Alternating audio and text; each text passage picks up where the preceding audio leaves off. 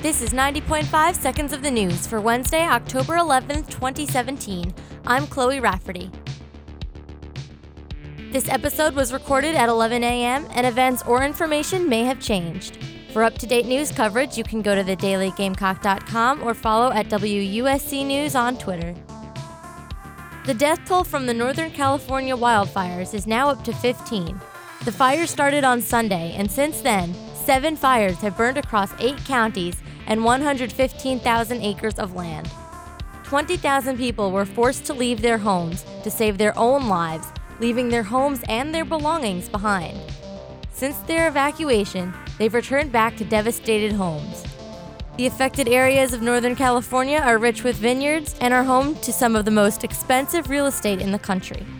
People in the region are now deciding how and where they plan to reconstruct their lives. In political news, the United States military flew 2 strategic bombers over North Korea yesterday in a show of force. With the recent tensions rising between the United States and North Korea, and the recent exchanges between President Trump and North Korean leader Kim Jong-un, the U.S. is practicing tactics to show our strength. President Trump met with top defense officials yesterday as well to discuss how to respond to any threat from North Korea. The U.S. military has been conducting drills and training fighters in Japan and South Korea to prepare and raise their guards.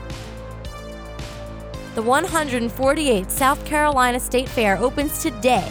This year, the fair has an abundance of new foods, rides, and concerts.